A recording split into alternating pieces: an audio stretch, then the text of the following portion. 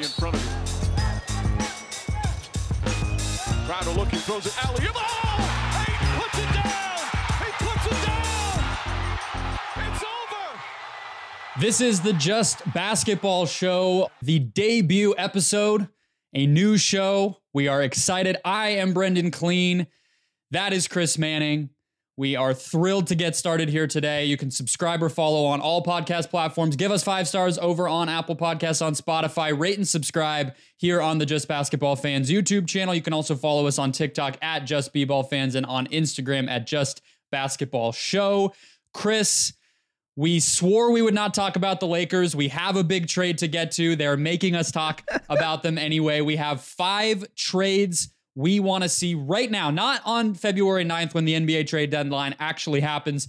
Today, we want to see them. We'll get to those later. How are you feeling about episode number 1? It's a long time coming. We could not be more excited to get this thing going. Tell me how you feel, man. Look, I'm pumped. It is great to be here with you. You and I remember talking to you about this like 2 years ago originally as like just a glimmer in hope at Summer League in Las Vegas as we're walking back to Bally's after watching basketball all day. We're really excited to come to you, our viewers, our listeners, talk about the NBA, talk about the WNBA, talk about everything going on in basketball. For those of you who don't know, I'm based in Cleveland. I primarily cover the Cavs. I've written for places like Dime and Cleveland Magazine and SB Nation and host Locked On Cavs. Brendan is based out in Phoenix. You know, he's written for Bright Side of the Sun, hosts Locked On Suns, writes for Dime, writes for all kinds. Like, we've been around. We've done a lot. We love we have a great team. A couple of people I think we should say thank you to and that people maybe already know. First, Jake Stevens. He produces Locked On Cavs with me. I'm very excited to have him producing this show for us as well.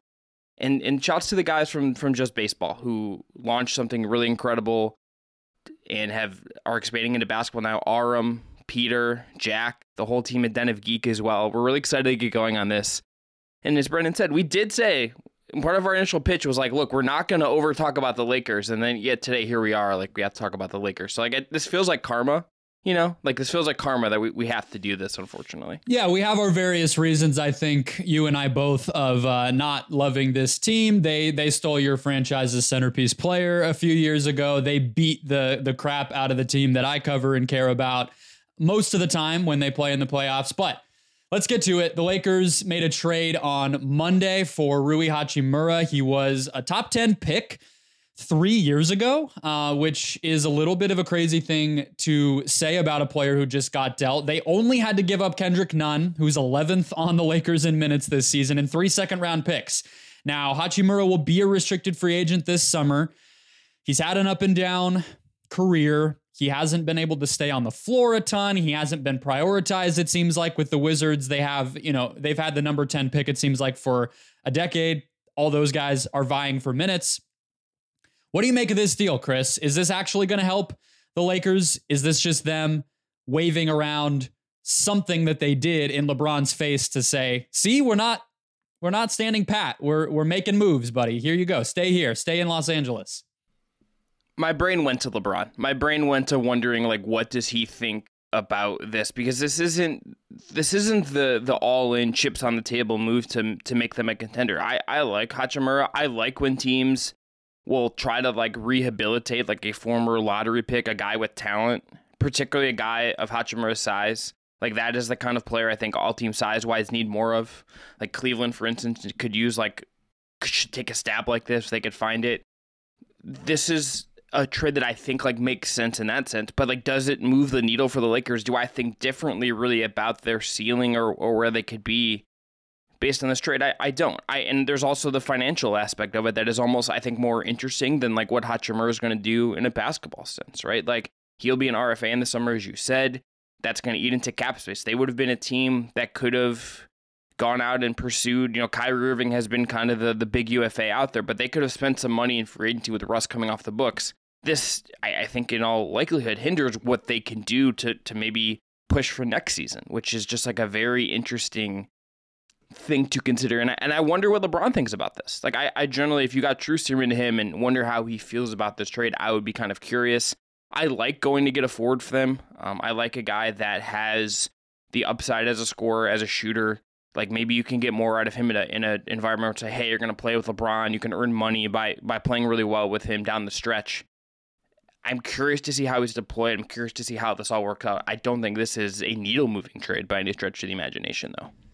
No, and people have pointed out that he's been a pretty good corner three-point shooter for a few years now. That was a knock on his game. Part of the reason that pick was criticized is he was really just like a Carmelo Anthony type in college at Gonzaga, and then he's developed that. So that's going to help when he's playing off of the superstars on this team. I think you'll see him probably be able to make a pretty big impact in those bench lineups with Russ.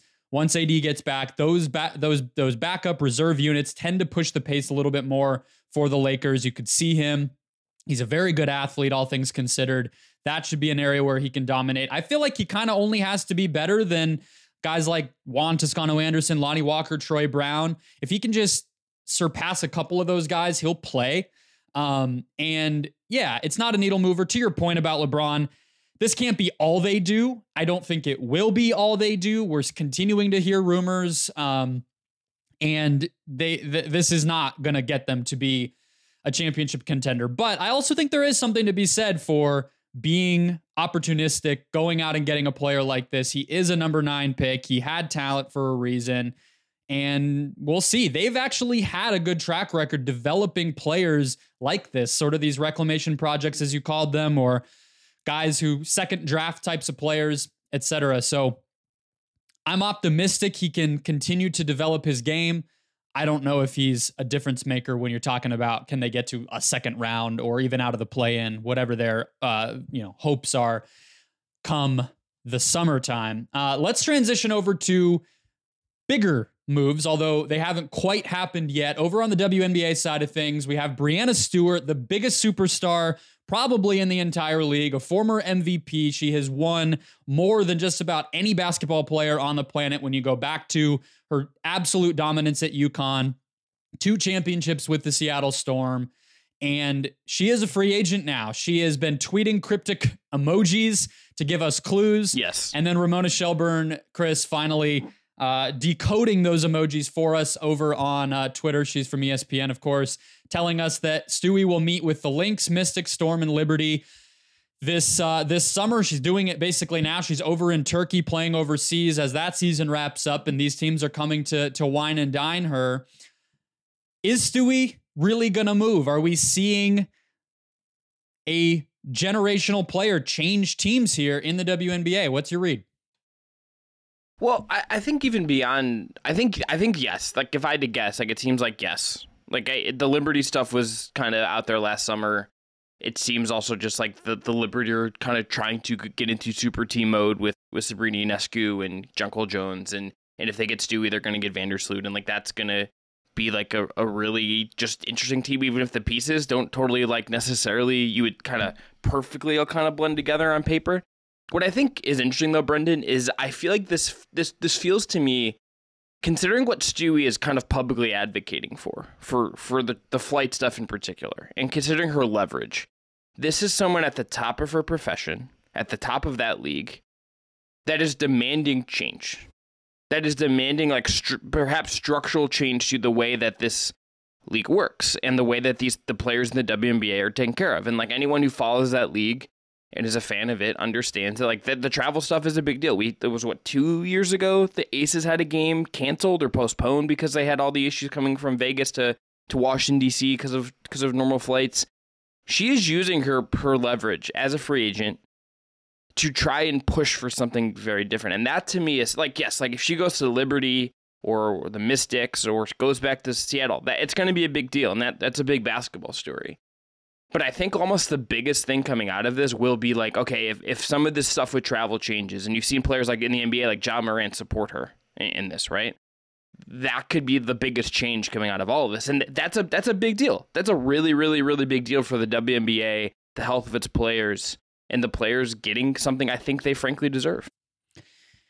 It is absolutely way bigger than basketball here. I mean, I compare this to Diana Taurasi when she sat out a season a few years back here in Phoenix, and her Russian team, the one that players aren't really playing for anymore. Separate story, we all know. paid for her to not play, right? Like, yeah, there's been these moments that are really inflection points for the history of this league. This is one of them. Stewie is a humongous star. Like, you cannot understate it. She has a signature shoe. She is among the highest paid players in not only this league, but all of Europe as well. And she's a singular talent. She is, whether you want to compare her to Kevin Durant or whoever, she has broken how we think about basketball with her height and her size and her shooting ability and everything else. But like you just said, she's shooting higher than that. And she was somebody last offseason when she was also a free agent before she returned to the Storm who criticized the new rules about overseas travel for these players or competition for these players, where the league is now, it's going into effect this season, going to fine players if they don't return from overseas quickly enough in time for the start of the season. I think an owner that might be willing to pay some of those fines for her or work with the league in some way to flex and get them out of that pickle.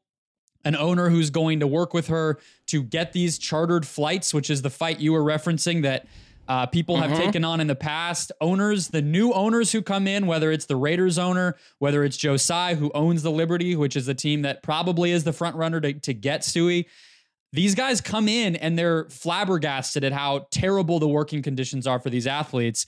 And it does not surprise me to see that they are on the list, that the Storm, who have a pretty committed ownership group, obviously they're the incumbent team. It's the only team she's ever played for, that those franchises are at the top of her list.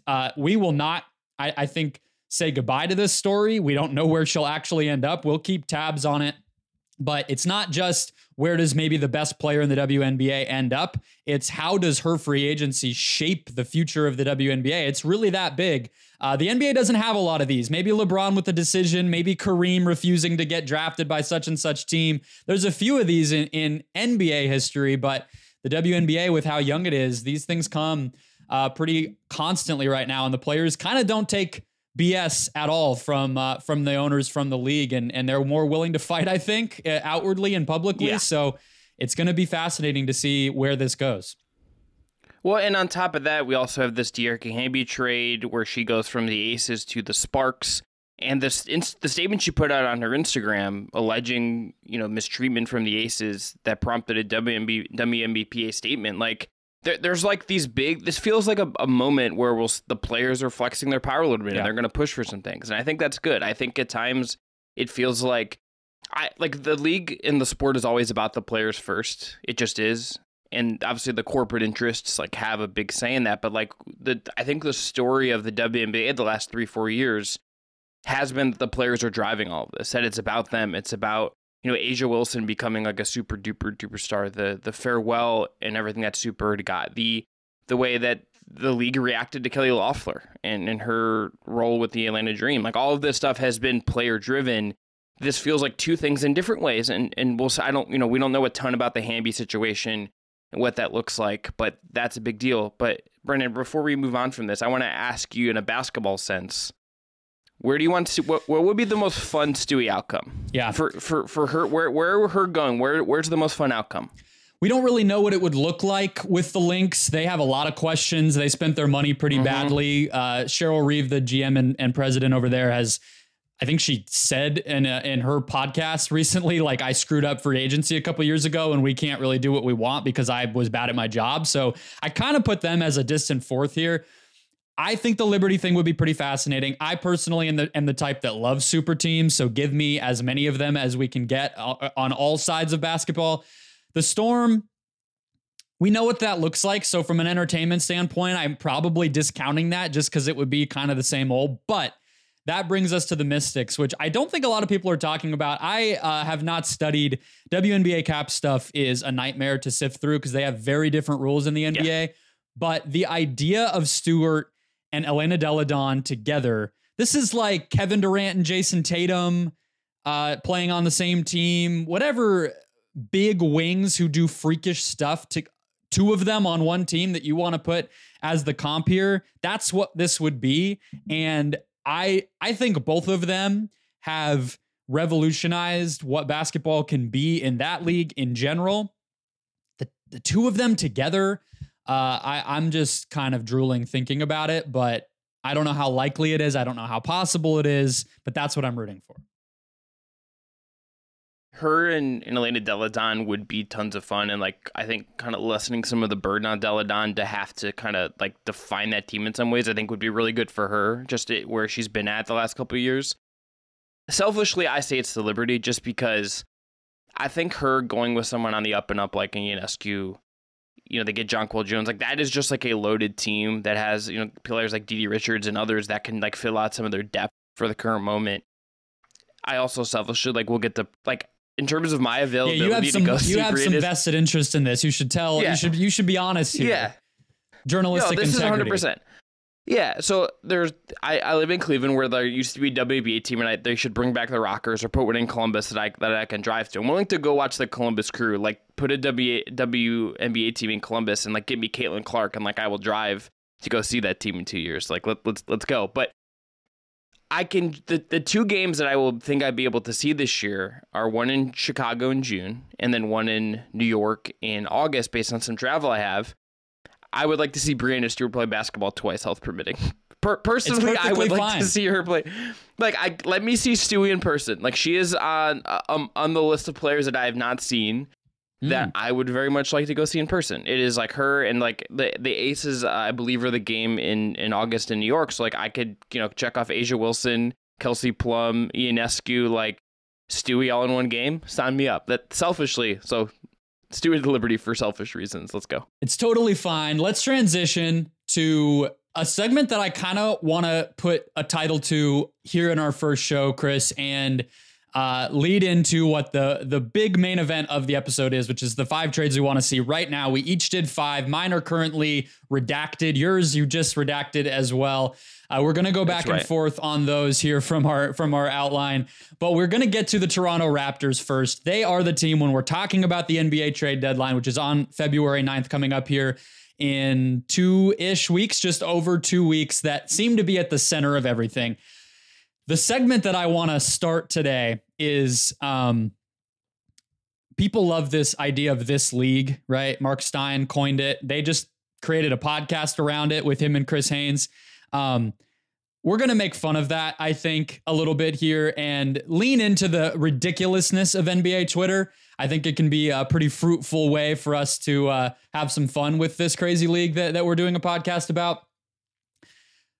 Last week, our guy, Robbie Callen, friend of the show, put up a breakdown of what the Toronto Raptors players were worth, according to some sort of league executive, or it says multiple league sources. Count me as skeptical.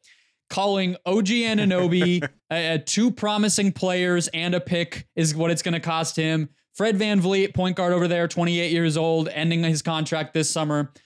A proven winner and a great leader will fetch at least the Anunoby price, if not more. You had Pascal Siakam, 3-for-1 players plus pick, which is just insanity. And then Gary Trent Jr., a player and multiple picks. Gary Trent Jr. is, all of the advanced metrics paint him as a negative player. But if you're going to get him from the Raptors, according to multiple league sources, you, Chris, are going to need to trade multiple players and picks to get Gary Trent. Then, just before we hit record, and I don't know if you saw this, a mystery team, according to Bruce Arthur, who's a reputable reporter, Toronto Star, has covered this team a long time.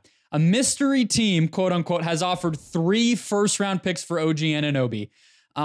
That's too many picks for OG Anunoby, who I really like, and I have he's on my fake trade list, but that is too many picks for OG Anunoby. What are we doing here? Are the Raptors getting the entirety of the 2023 draft back for their core players up at the trade deadline this year? Is that what this is headed toward? Are the value of the Toronto Raptors players the FTX crypto scam of NBA trade values? Is that where we're at? This feels inflated. I would give up 3 for Siakam if I was a win now team. He's really good. All NBA, whatever. He's on my list. 3 for Anunoby is crazy. 2 for Gary Trent Jr., who's on gonna be on an expiring contract because he can opt out, is crazy to me.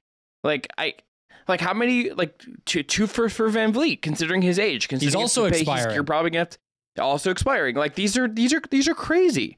These are crazy. These feel very inflated to me. I like a lot of these players. I think Toronto is like clearly one of the teams that I kind of feel like maybe should just kind of blow it up and see what you could do. But boy, I don't know about these values, man. These feel inflated, and like I don't know, like if I'm making this FTX comp, I'm not exactly trying to say that like Masai Ujiri or Bobby Webster is Sam Fried-Bankman or whatever. No, but here's the thing. I'm pondering it. I think you have a point. I feel like just for the record here, that if you look at their cap sheet, we'll talk about specific trades for some of these guys on our 5 trades lists here in a second. If you look at their cap sheet, they pretty much have it clean starting in the 2024 offseason, which is only like 18 months from now. I kind of lean toward start to offload, explore the market. But if your plan ultimately is to build around probably Anunoby and Barnes as things currently stand, then why not just stay competitive the next 2 years, stay in a mode where you could still buy, and then you're basically able to blow it up in 2024, regardless of what you really prefer to do, because everybody can leave. They're all going to be unrestricted free agents. But this speaks to this whole hoopla we're seeing. It speaks to the incredible value in the NBA with the way the media game works of being liked. Because, and this is very similar to Sam Bankman-Fried, I think, very similar to some of these media darlings we see in other spaces. Everybody loves Masai Ujiri in the media. He can, I think there's some, he's a hard ass, but he's well liked. And boy, does it help to be well liked when you can tell Bruce Arthur, or you can have your cronies tell Bruce Arthur that you're getting ludicrous offers 3 weeks before the trade deadline for a player that may or may not actually even be available, or that you can have multiple league sources thinking that you're such a superhero with this stuff that you're about to take the entire 2023 lottery for yourself with a little bit of an offloading month. So it's silly to me, but it's amazing to be a personable guy. Are you personable? Do you get these kinds of things leaked about you in the media, Chris? Or are they just painting a glowing portrait of you every time that you're talked about? No, when I'm talked about in the media, or like not in the media because no one cares, but if I'm talked about among friends, or like, we got to get Chris to stop listening to Boy Genius records because he's just being sad, and like that's the energy. And I'm just like, yeah, that's true. But I do that. Like, but no, this is a lot. This is where like with stuff like this, and with where the NBA trade market just kind of is right now, post like the Gobert trade and the DeJounte Murray trade and the Donovan Mitchell trade, I don't know what to make of any values right now. I don't. And like, if you're Toronto, like maybe you hold out for stuff and say like, okay, like we're not really going to get into the Wemby race, so maybe we should just hold out for the most value possible. Maybe we end up as like the 7th seed anyway, Maybe that happens. Sure. Like it's possible. They have talent. It's just the value on some of the stuff is like very weird. It's very, very weird. Like coming up with fake trades. Like I've one that I was like, oh, like I don't know who to. I'm almost going to ask you. Like I don't know who has to give up picks in some of this to some degree. It's like it's very, very bizarre. It's hilarious too. And to close the chapter on this Raptors conversation, although they'll be back in our mouths in a second. NBA people love this team so much. Their fans love this team so much, and they have so many because they represent an entire freaking continent or country. Mm-hmm. If you remember, not even a year ago, they were the sexy upset pick of the first round against the Philadelphia 76ers. Everybody thought we were getting an upset in the first round because no one believes in James Harden. No one believes in Joel Embiid. And there was a lot of smart people out there saying, look at the Raptors. It's their time. They're gonna make a run. They were good in the second half of last year's regular season. So if they get into the playoffs, if they get into the play-in, you can bet that they will be overhyped in the sports books and the NBA media. There will be at least a little pocket that is picking them in the first round to upset the 3 seed or whatever they end up doing. You can literally etch it into stone right now. But let's transition into our 5 trades that we want to see right now. Again, this is not crazy stuff that we're just cooking up in a dream machine that we want because it would bring chaos. We're reading the tea leaves.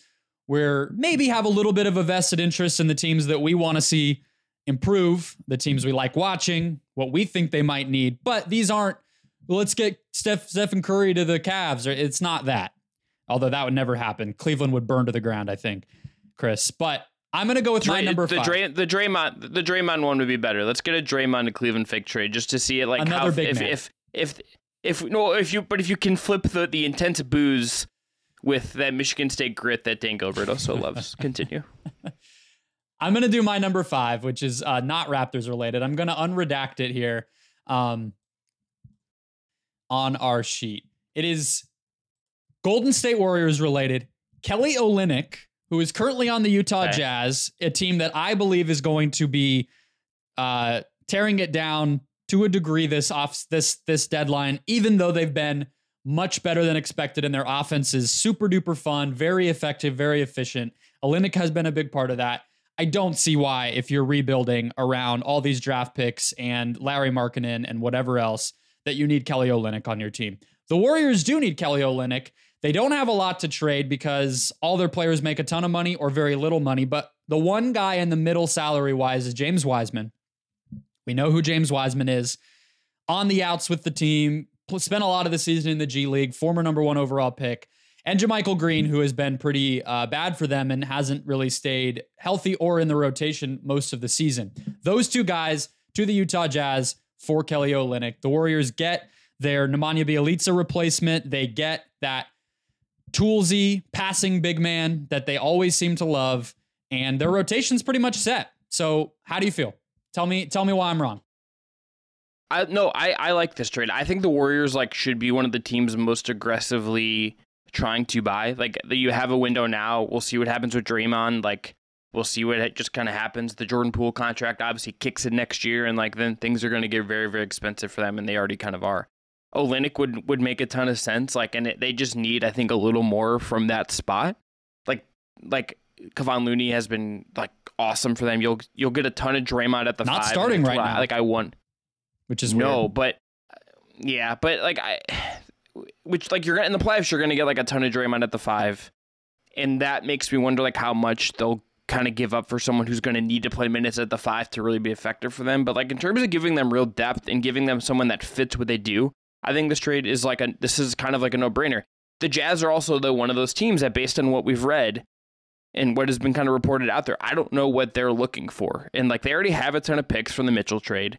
There's this reporting of, I think from Mark Stein, that was Malik Beasley to Cleveland, John Collins to Utah, and Karis LeVert going to Atlanta and salary relief for the Hawks, that the Jazz were the ones who wanted picks. And that John Collins, I think, is the best player in that trade, but they're looking for picks. So what are they going to do? Maybe the market changes as we get closer and teams just want to do something, but I wonder if there is just, I do wonder if what the price is going to be that kind of some of these moves on the edges. But I really, really like this trade in principle. Olynyk is good. He is not an all-star, not anything crazy. He had that weird kind of sojourn in Houston after his time in Boston and time in Miami, but that's a good player, a good rotation player that I think would definitely help the Warriors or another team if they could go get him. Yeah, from the Jazz standpoint, I just kind of find it hard to believe they're going to get a pick for Olynyk. So to me, Wiseman, I thought you were going to come at me and say it's insane to trade a former number 1 overall pick for Kelly Olynyk. He's not. He's just not good. Yeah, we're in year 3.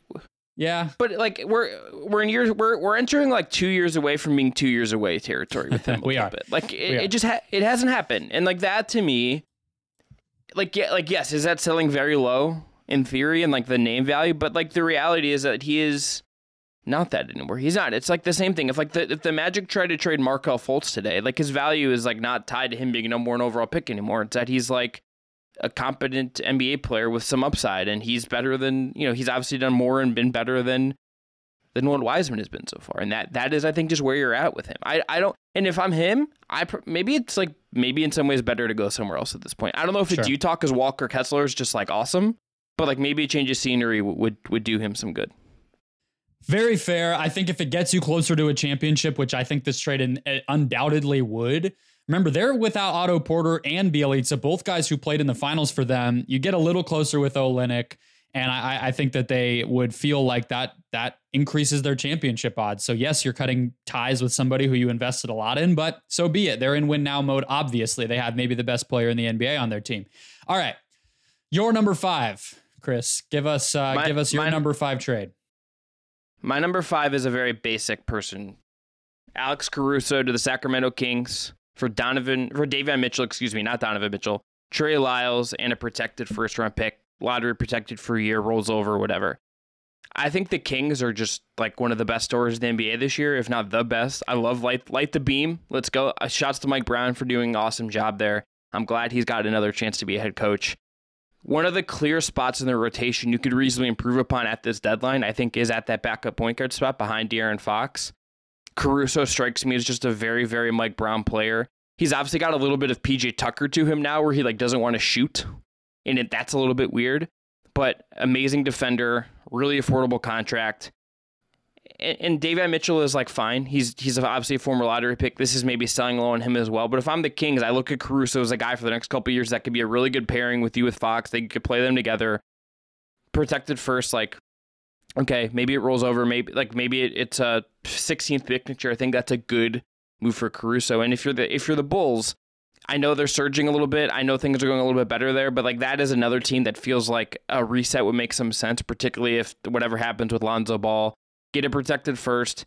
Try to rehab Davion Mitchell as you kind of move off from the Kobe White pick and all of that stuff. I think this is a trade that it's small. It's nothing crazy, but I think Caruso to the Kings just makes a lot of sense to me.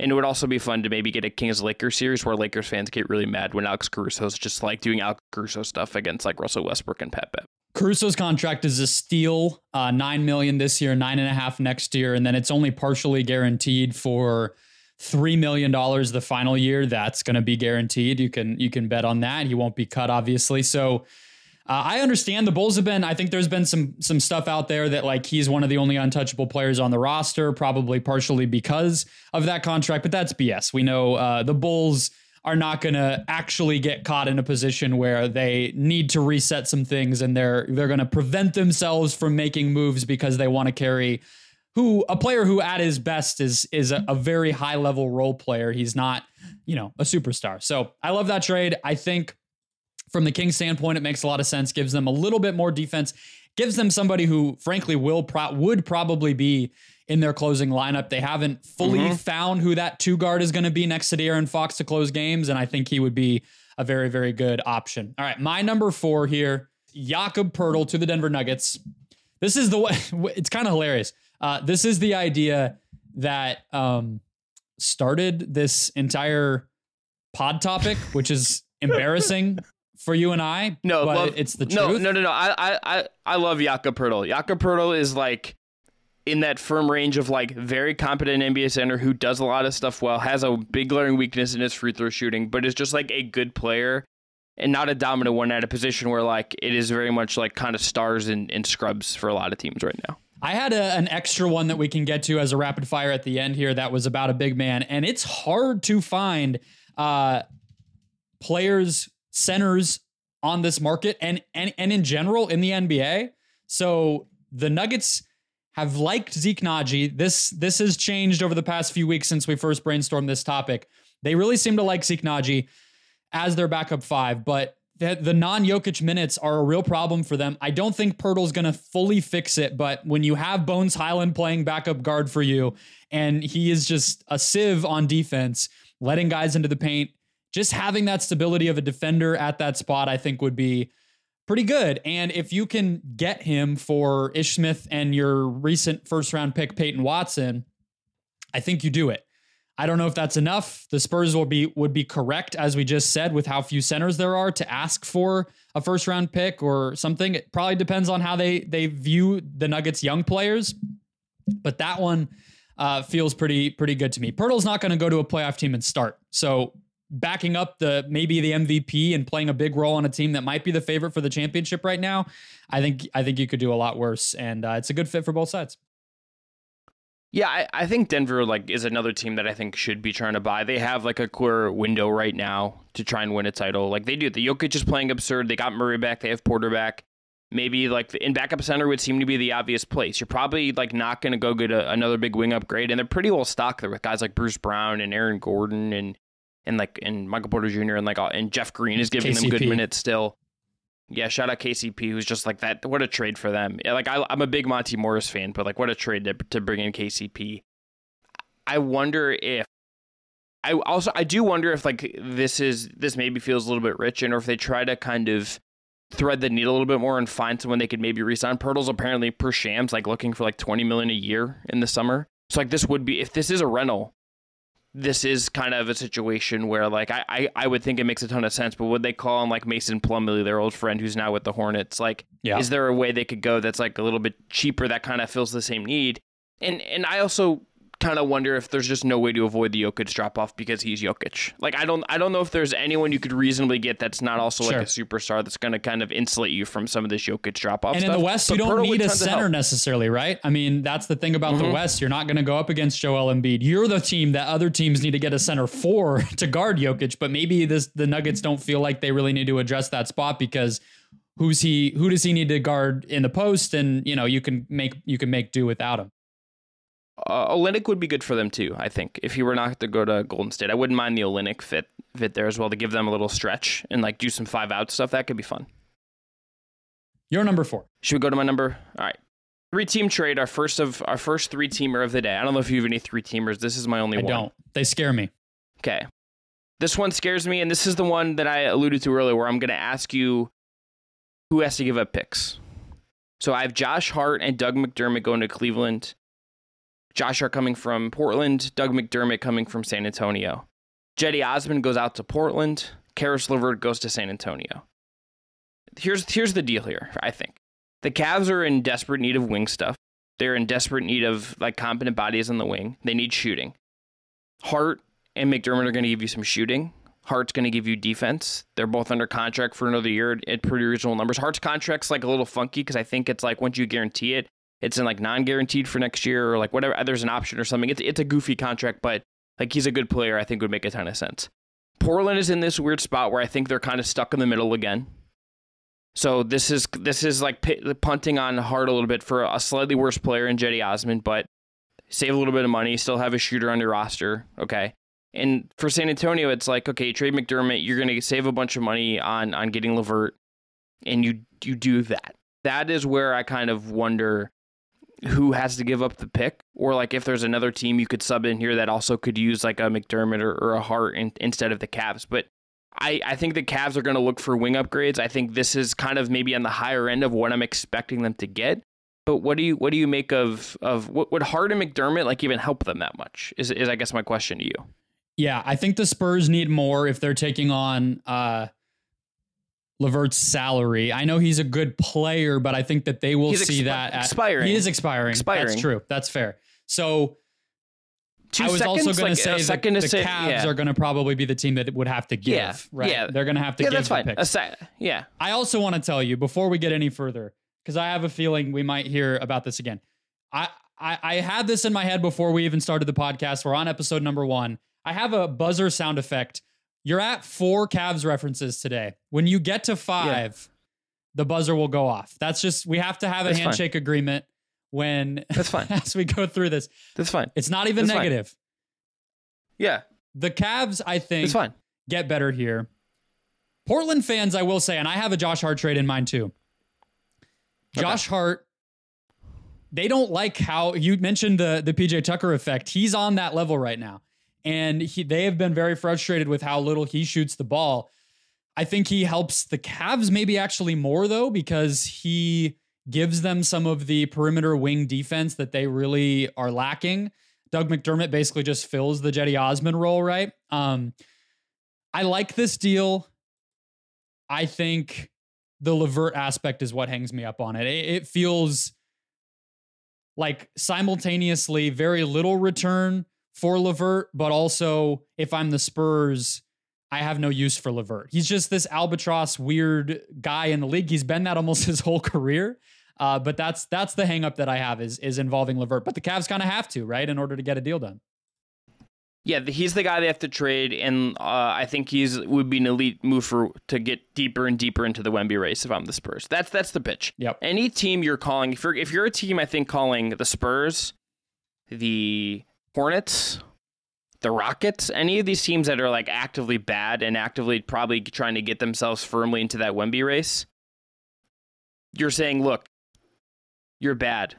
we can make you worse. We don't need to give you a first-round pick. We'll give you 2 seconds. Yeah. It's fine. You're going to maybe get Wemby. It's dangling the Wemby carrot or Scoot Henderson over all of this. That's if I'm the GM in that situation, that's what I'm doing. But if I'm Cleveland, I probably would give up some seconds for this trade. Problem is, I think LeVert actually helps them get a little better if they play him. But maybe they just buy him out. Does he though? I don't know. I don't know. It is a maybe it's a lose trade, but that ends up sometimes being what the 3-team deals do. All right, my timing on the Cavs fun that I was poking at you was intentional here, Chris, because I'm bringing up the Suns next in my number 3 trade, which involves our Toronto Raptors, who we spoke about a second ago. Pascal Siakam to the Phoenix Suns. This is an actual blockbuster. We're done with the silly baby stuff here.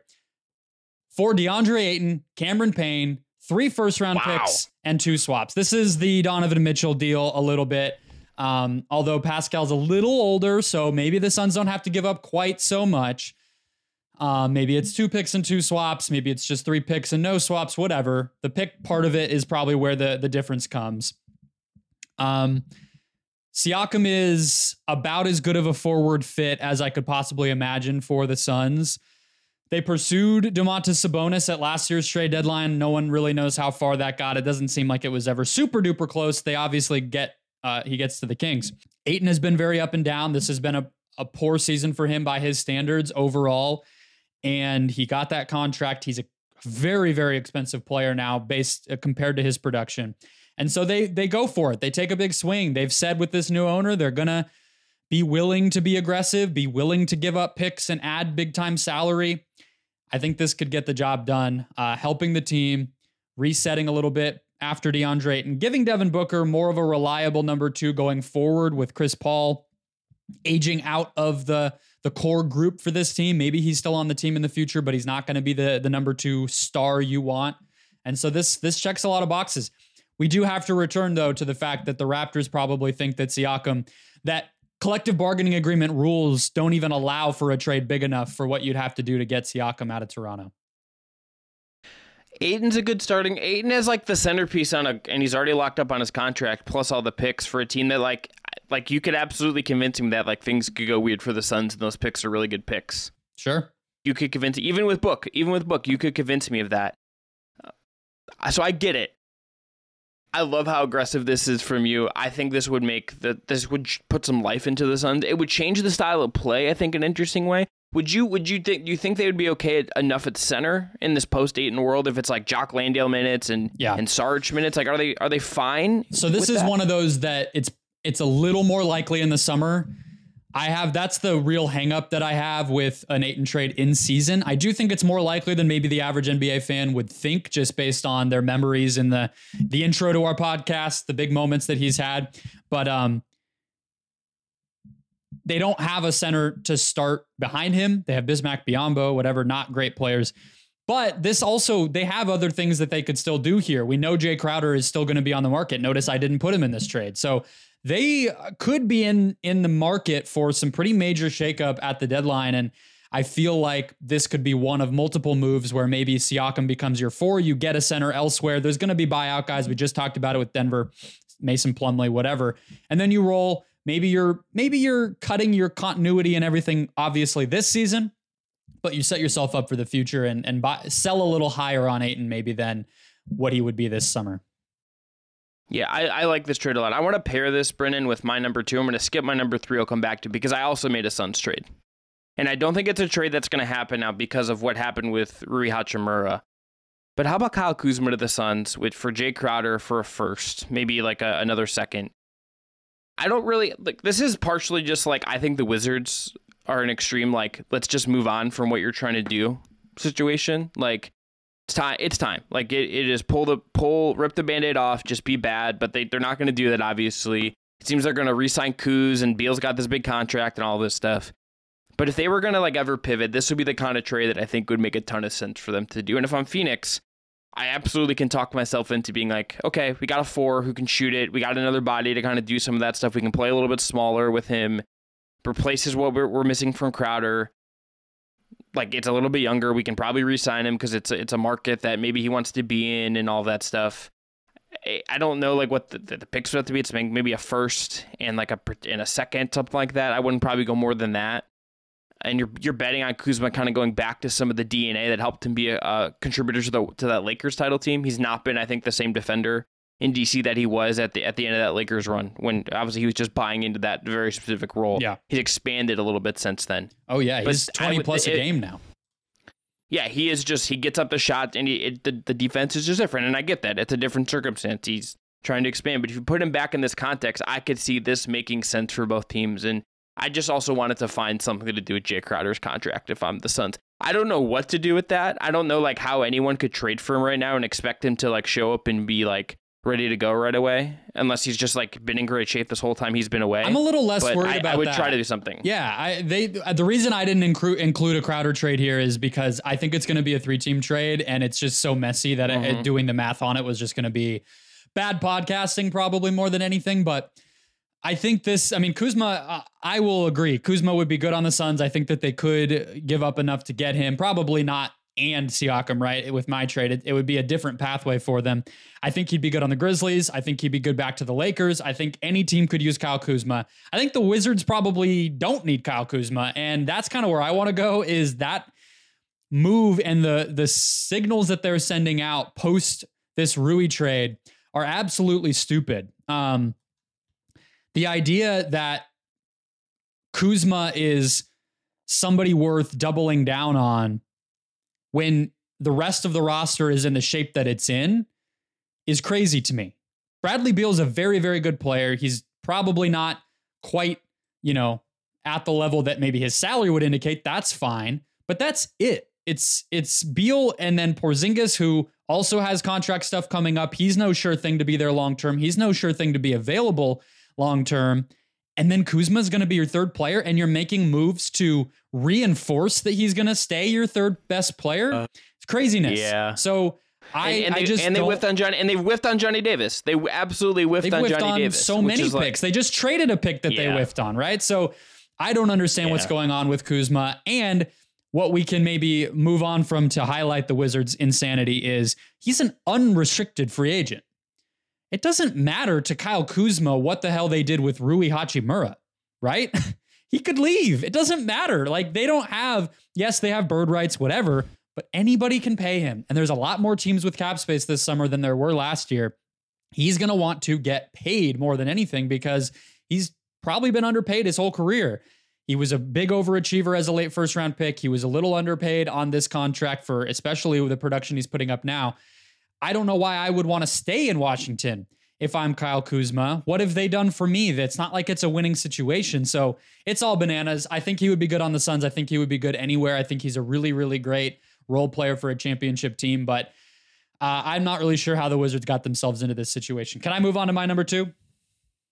Absolutely. All right. My number 2 is John Collins, who was just in a write-up from Chris Haynes this morning that he continues to be available, which has been the case for like 2.5 years now.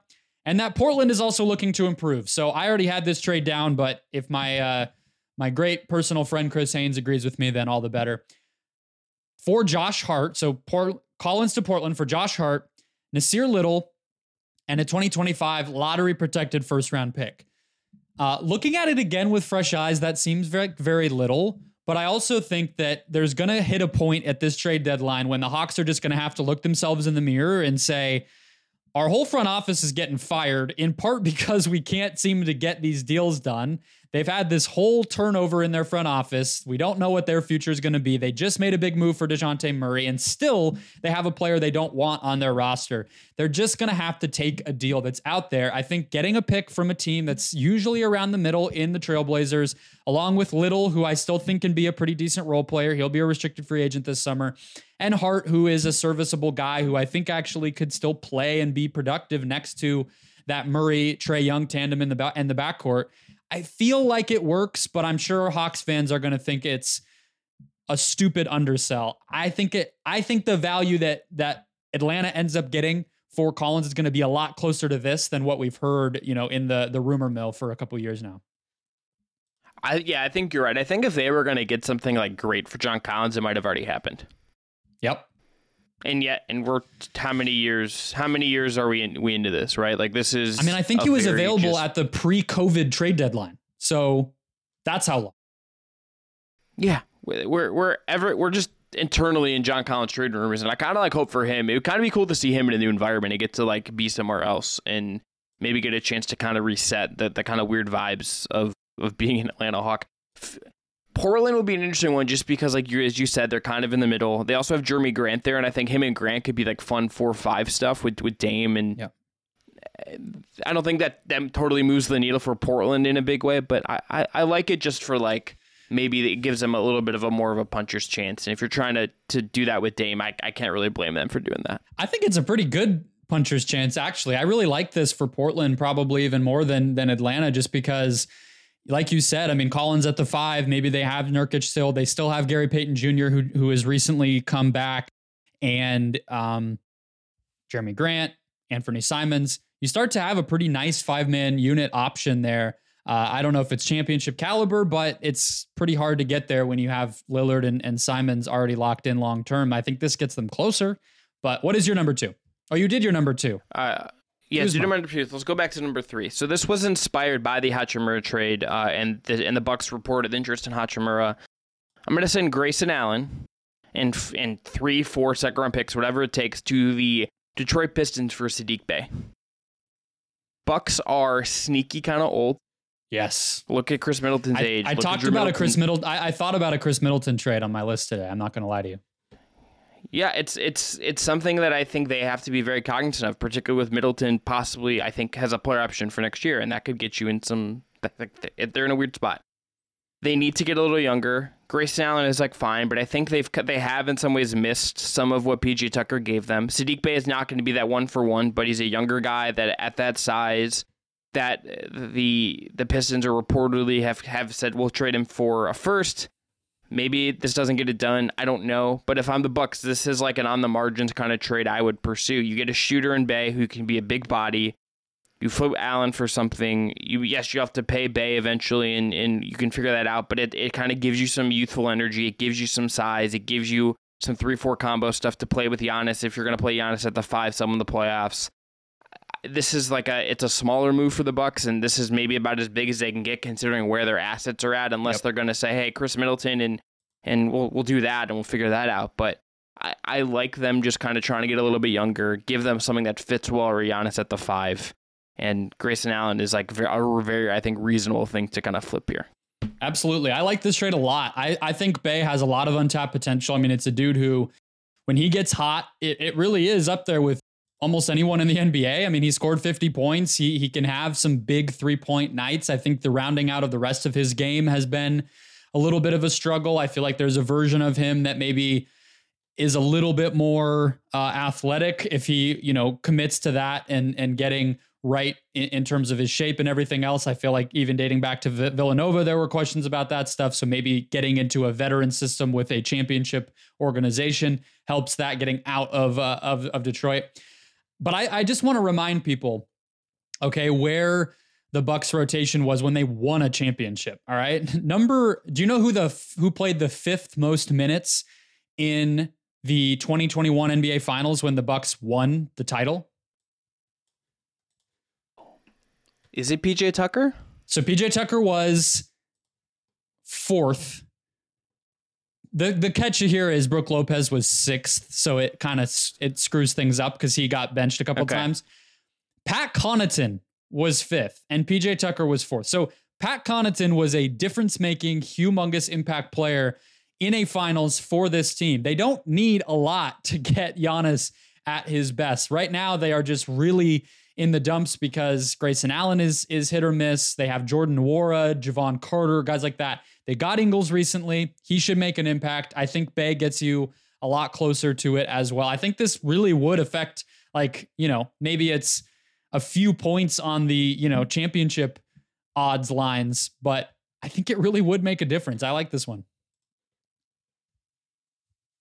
Would you prefer him or Hachimura? The Bucks are as Jake Fisher, I think, kind of most notably reported. Yeah, I would prefer Bey as well. I think he's had the bigger scoring nights and the shooting. It's the shooting. He is a better 3-point shooter, and I think he's just like a little he's he's a little thicker. And like, if I'm going to get a 3.5, give me the guy that's just got like the bulk. And I prefer the bulk if I can get it. I think like a lot of teams should be calling on Saddiq Bey. I don't really know why the Pistons would totally move on from him, but say la vie, that's another conversation. Yeah, and they've been hard to read, right? Like, we don't know what they want for Bogdanovich and Alec Burks. They want first round picks for both of those guys. Maybe they will trade Bey, maybe they won't trade Bey. It seems like all their young guys get hurt all the time. So they're a weird team to read. I think they will be active at the deadline. All right, my number one is returning full circle to our Toronto Raptors. They're our now. I don't know if you caught that, but they belong to us. Fred VanVleet to the Orlando Magic for Jalen Suggs, Chuma Okeke, Terrence Ross, that's just salary, and a top 5 protected 2024 first round pick. Now, I didn't want to give up Orlando's pick this year because I don't think VanVleet does enough to get them out of the lottery, and you want that pick. No. Yes. But next year, when Franz Wagner is fully the MVP of the NBA, and you have Paolo Banchero in year 2, I feel like you want to have that season be when you're moving forward. So you get one more lottery pick this year probably because VanVleet's not going to overhaul the team. But you get your point guard of the future. You get him with the anticipation that you're going to re-sign him, and he becomes the guard. They haven't had success. They've drafted so many. They acquired Markelle Fultz, and yet you still feel like that primary playmaker guard spot, and VanVleet's not quite that, is still up in the air. I like it because VanVleet can shoot. He's going to be in a situation kind of like he's in Toronto right now, where the forwards can handle the ball enough that his shooting actually becomes the best skill. He doesn't have to be the point guard of the team, but he also brings a little bit of veteran, know-how, comfort, etc. as they try to take that step forward and win. I think from a skill standpoint, from a time and place standpoint for where the Magic want to go, and that price, maybe it is another one where it's a little bit low. I would be willing to give up another first round pick that's protected, probably if that's what it took. Maybe a player different than Suggs if they like a different young guy. But I really like the fit. If I'm the Magic, I would be looking pretty hard at VanVleet if he's available. Yeah, I like this trade. I think there is some risk because I like, especially defensively, what Suggs has been when he's been healthy. I think he's still like a very interesting. He's not like up there with the rest of that 2021 class, and like he's the worst of the Magic picks in there. Like Franz is better, like, and then the guys at the top of that draft are better. But I think he's still an intriguing player. He feels like a Toronto guy, like in terms of like the in your face defensive guard stuff. I feel like that guy fits kind of what they would do. So I think it's kind of a one for one that I think makes sense. I think you're right on saying don't do the 2023 pick, do the 2024 pick. Do not trade. Like if you get lottery luck this year, or like if they want the 2023 pick, make it top 3 protected or something. Yeah. Like slap some more protections on it if they're really gonna press you for that. They're at 5th right now in the lottery odds, and they have a pretty good cushion between them and Washington. And it's kind of that top 5 in the lottery right now are the teams that are actually trying to lose, and then after that you get to teams that are accidentally losing. And so Orlando, they're not going to probably get much lower than 5th, and you don't want to give up a pick where you're slotted at 5. That's dangerous. Yeah. So I think that the picks is probably a little bit of where this goes. And then, it is going to be, does Toronto actually like Jalen Suggs, and does Fred VanVleet actually want to sign with the Magic? Because you can't do this trade unless you get some whispers that he's going to re-sign there. Because then you're right back to he's unrestricted like Kuzma. Does he even want to stay? You're giving up all this stuff for somebody who's going to leave. But if all those pieces come together, I do think this is a realistic trade. Yeah, Chris Haynes has it too that VanVleet switching agents, so like kind of worth factoring in this as well. Also, this is the Terrence Ross homecoming. Cue the music, cue the Skylar Gray and P. Diddy. Let's go. For 2 months, he's back. We're coming. Terrence Ross is back. Let's go. It could be fun. Let's go. We'll go to my number 1. This is also a Toronto Raptors trade. OG Anunoby, we talked about them wanting 3 picks for. I'm sorry, you're gonna get like not 3 picks in this fake trade because I think that's crazy. But to the Pelicans, top 5 protected 2024 pick. That's the Lakers' top 5 protected 2024 pick, mind you. A 2025 unprotected pick from the Pelicans, and then Devontae Graham and Jackson Hayes for salary matching purposes. Look, I think the West is open. I think the Pelicans should go for it. Let's throw some chips on the table. Let's get another great wing defender. Can you imagine him and not on Herb Jones just like locking people up in the playoffs and then playing small with like Ingram at the 4 and these big wings? I think it's a really, really interesting look for New Orleans if they wanted to go that route. This is the guy that, Brendan, if I'm looking at like who I would, unless you could get Siakam and it's like you're Dallas and you're going to throw every pick you have, and maybe that's definitely probably not enough. This is the guy I would probably prioritize trying to trade of like the 4 guys we think are available in Toronto. He's really good. He's having like a very, very good defensive season.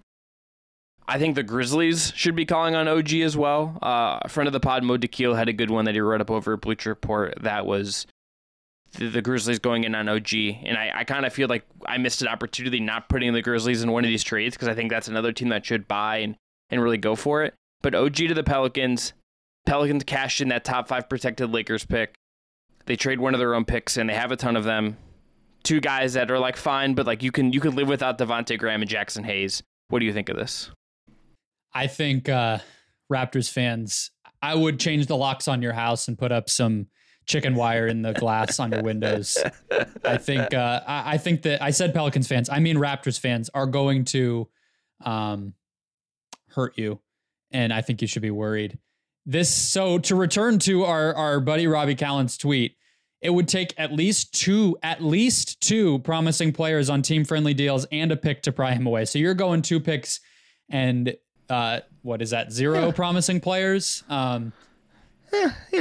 Look, I'm being a realist. I'm being a realist about like how good OG Anunoby is. Don't what actually I'm doing. back off. I'm making fun of the anonymous league executives, not you. I am secure. This is like I'm using real money and not like fake scam money here to make this trade. Like yes, like I'm sorry. Like look, I'm gonna pull up the Pelicans roster real quick, and if I can, is there a sweetener I can throw in? Is there like someone on the edges? Like you're not getting Brandon Ingram. You're not getting Zion. You're not getting McCollum. You're not getting Larry Nance Jr. You're not getting Dyson. I'm not giving you Dyson Daniels. Do you want Najee Marshall? Like I could probably give you Najee Marshall. I like this. I like the Pelicans as a landing spot. I like the Grizzlies as a landing spot much more than like there's been this talk. I don't remember. Oh, it was Portland, right? Who apparently the number 7 pick that became Shaedon Sharpe was on the table for OG Anunoby. That's going to be a pretty fun one to look back on in a few years, by the way. But I like Anunoby a little bit more on a team where he's growing with other young creators rather than going and being expected to be like another guy who like takes Damian Lillard over the hump or something. I believe in Anunoby's future. I believe that he has untapped offensive potential, but I'm also the type of person that wants to see it for a long stretch of time. I want to see OG Anunoby score 20 plus a game for half a season, or, get a couple more assists a game for half a season before I'm going to sell a lot of that stuff to go get him, with the idea being he's going to be a creator for me on offense. On the Pelicans, he doesn't have to be that. I really like it for that reason. Nope. I wonder if he will feel like the Pelicans or the Grizzlies or whatever. Is it that different than what he's seemingly not super thrilled about playing in Toronto? That worries me. And then the other part of it is he is not as elite of a shooter as we think of him being. When you're talking about a guy going from 3-and-D to whatever's going to come next, like Jaylen Brown, like Paul George, those guys start with a pretty good base of being above average shooters. OG Anunoby's at 37% for his career. He had a 40% season the year the year after the bubble. He had 39% on very limited attempts the year of the bubble. And other than that, he's been pretty average or below average. That worries me too. I don't fully believe in, when I watch Toronto, the hype around OG Anunoby is just this blossom waiting to happen that the league is trying to prey upon. I feel like he might be closer to what he is right now for the rest of his career than some sort of, all-star or all-NBA guy when he gets to another team. That's what I would worry about. But you're talking about a good situation for him, so maybe it's worth it. Yeah, I that's what I think. I think if I'm a team that can kind of maximize what he is and like don't need to like be concerned about what he isn't, I think is the right fit. If you're the Raptors though, Brendan, would you prefer that Pelicans trade or this Grizzlies trade that I did on the fly? Danny Green's expiring, big body David Roddy, 2023 first, 2025 first, both unprotected for OG. Who was the first player? Oh, Danny Green. Yeah, Danny Green's $10 million expiring. The return. Homecoming. Play the Skylar Gray. Yes. Play the Skylar Gray. Terrence Ross and Danny Green back. I feel like I think I can do better than that overall. I think the Raptors probably actually, and all jokes aside, can get at least better players back. And I think that's probably where their head would be, considering that they probably see Barnes as one of their core pieces. So they might not be looking to get fully like reset. We want to get that number 1 overall pick and tank our way to the bottom again. They want to get who's going to play next to Scotty Barnes. So maybe it is, a Dyson Daniels. Maybe it is more on the player side. I think that they don't trade OG though. I feel like he's only 25 years old. If they feel, no one will know better if there's untapped potential than that group of coaches and front office people. And if they feel like there is, I see the team of the future as Barnes and Anunoby. Get rid of Siakam, get rid of Van Vliet. Those two guys are who you build around. I don't really see the upside of getting rid of Anunoby. Are you going to get an asset back that isn't anywhere near as good of an asset as Anunoby is right now? I don't know, unless you can create a bidding war. I just think it makes the most sense for him to come back, re-sign him after this underpaid contract that he's on, pay him for what he's worth, start to run things through him more, try to make him happy. It's worked for them before with Siakam, and see what happens. That's what I would do. I don't think it makes sense to trade Anunoby. I think trade. If I were them, I think I would probably like take whatever calls you can on like everyone that's not Barnes. But the two guys I would probably be most like wanting to move would be Van Vliet, who you talked about, and also Gary Trent Jr., who I think you could, who like a lot of teams could tell you like Gary Trent Jr.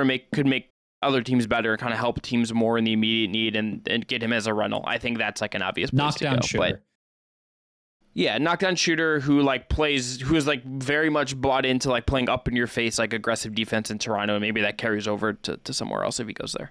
Would you rather have Karis LeVert or Gary Trent Jr. for Cleveland? I would rather have Gary Trent Jr. because I think Cleveland just needs shooting, but I think both guys are unreliable defenders who I would not want to have guarding a, Kevin Durant in a final series or in a playoff series. I mean, maybe that's Mobley, but whatever. In general, I think I lean Trent just because if I have him spacing the floor, I feel a lot better than LeVert. But I won't give you the buzzer. That was number 5, Chris. No, I deserve the buzzer. Okay, but in my head, I would give myself the buzzer. All right, hit the buzzer. It's episode number 1. This is going to be a bit. Well, it's a YouTube video, so pardon the. All right. Yeah, there we go. There we go. When we do the Suns, when this happens with the Suns, I'm gonna have something ready for you. That's my promise. You can have whatever you need. That'll do it for episode number 1 of the Just Basketball Show. We will be back with you twice a week, every week from here until forever. Subscribe to us on the Just Basketball YouTube channel. Follow, subscribe on your favorite podcast platform. Give us 5 stars. We are on Instagram. We are on TikTok. We will be pumping out the content everywhere for you. We hope you're as excited as we are, and we will talk to you next week.